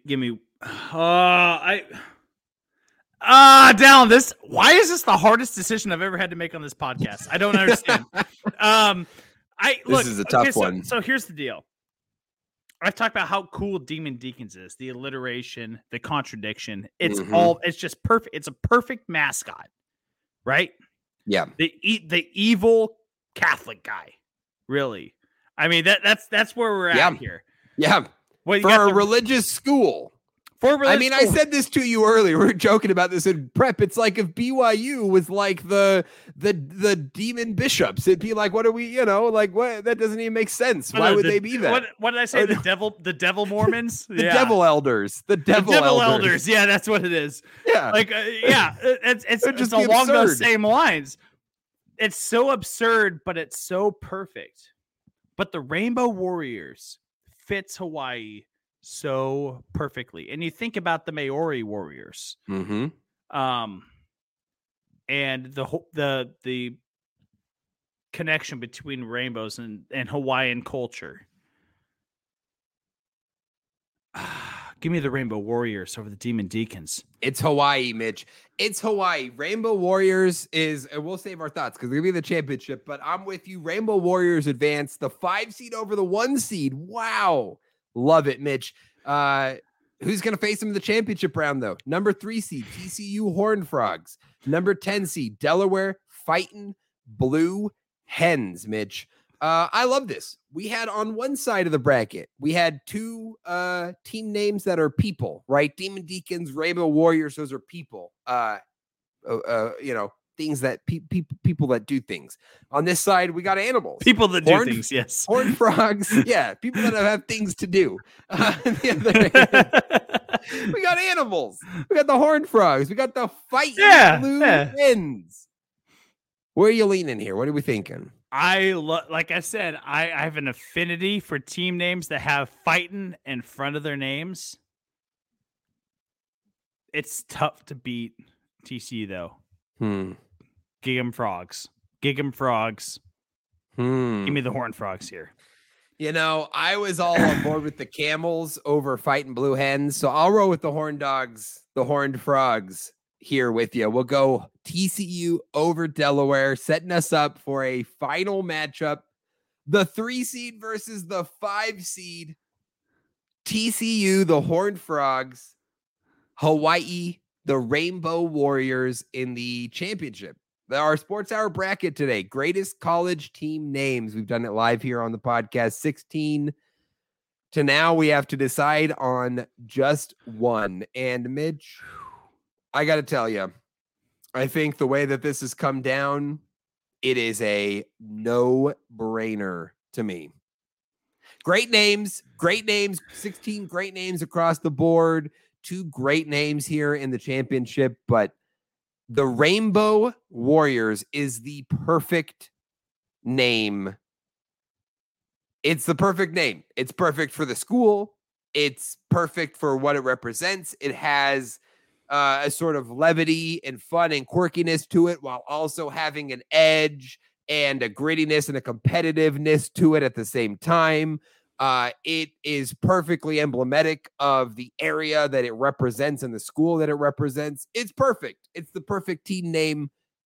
And I think it's fitting that it's found itself here in the finals. And I did not feel that way before we started this. I didn't think that beforehand, but as we've come through this, I feel very strongly, Mitch, that it has to be Hawaii.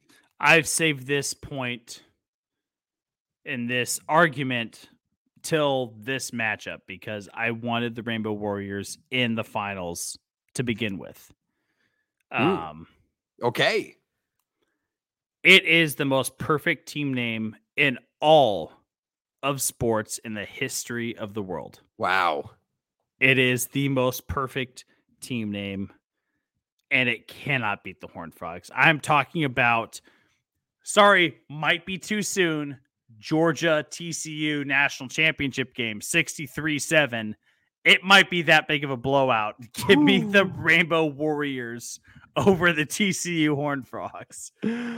Love it. We're going Hawaii. And just like that, folks, there you have it. Our Sports Hour bracket today on the podcast in honor of March Madness and the NCAA tournament getting underway, the greatest college team names. And we've crowned Hawaii, the Rainbow Warriors, as the champion. And you can see the bracket in front of you if you're watching live. If you're watching on YouTube later, if you're listening to the podcast, come over, pop on the YouTube, check out this little video because it's a little fun to watch us go through this. If you didn't get the chance, it's youtube.com/the Sports Hour, guys. But yeah.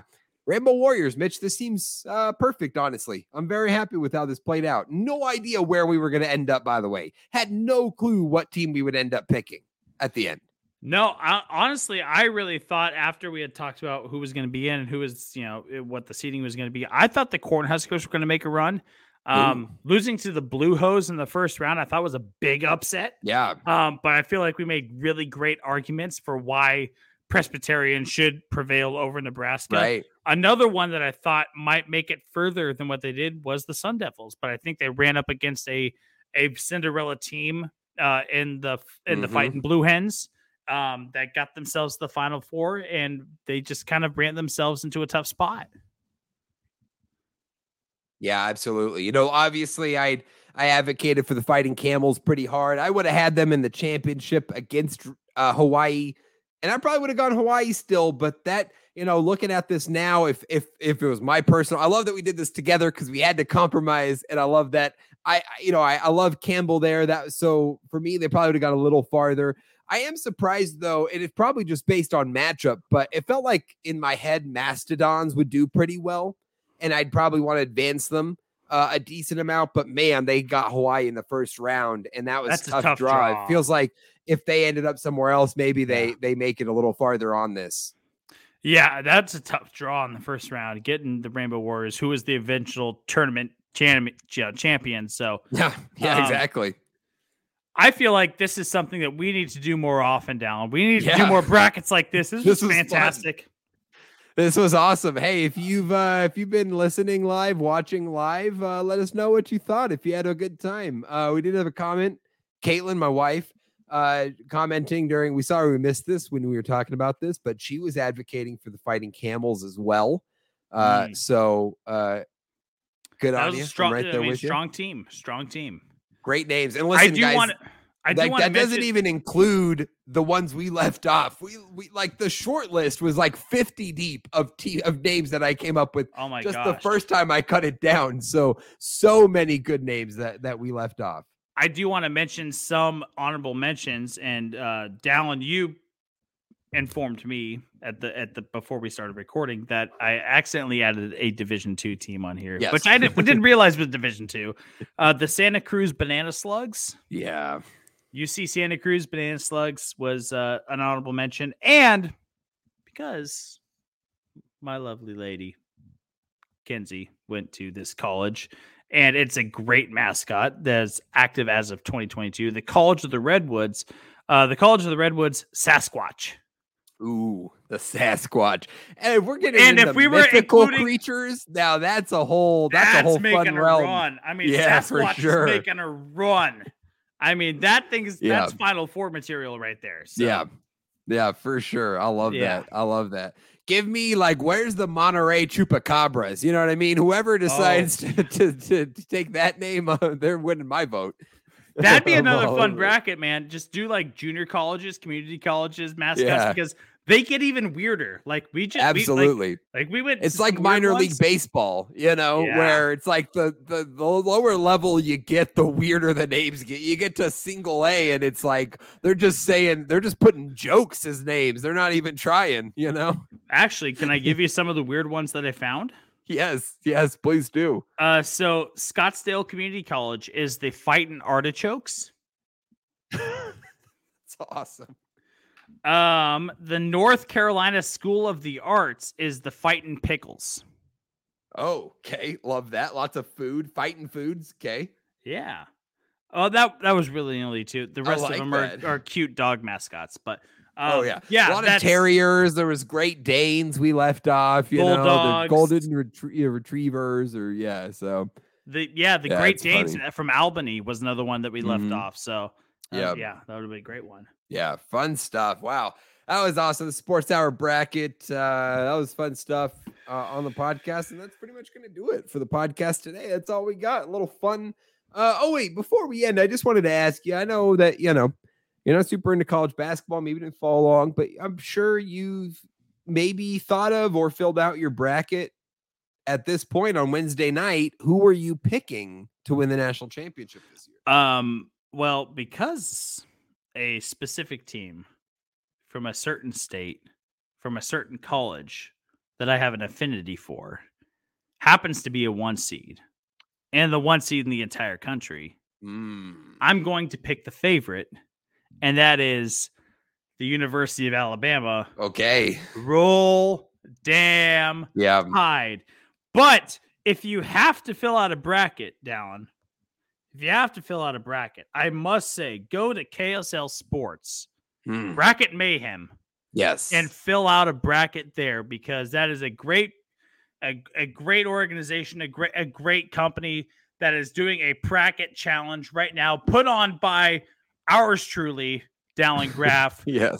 Go ahead and get on KSL Sports Bracket Mayhem and fill out a bracket there, because that's one of the best places that you can get in the country anywhere of filling out a college basketball bracket. So make sure that you get on there. Don't fill out that useless paper printout thing. Make sure you get on KSL Sports and make a bracket with them, because that's where the real action is at.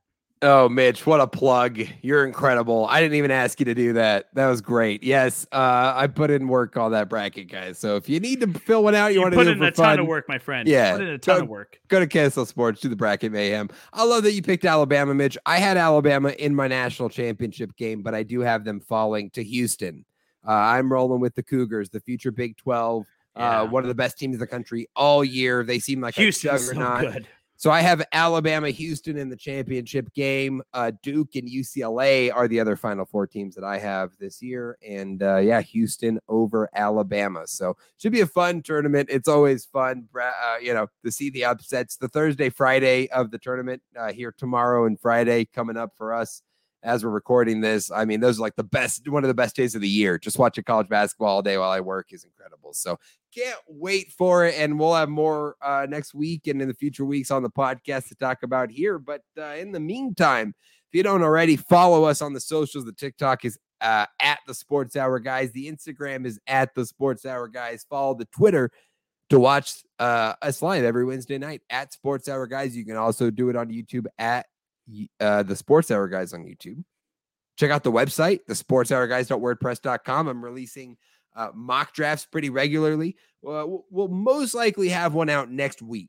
As long as the Rodgers deal and we get clarity on Lamar, I will be putting out mock draft 3.0 next week. So you'll want to look forward to that and more as we continue on in the season. And then the podcast feed.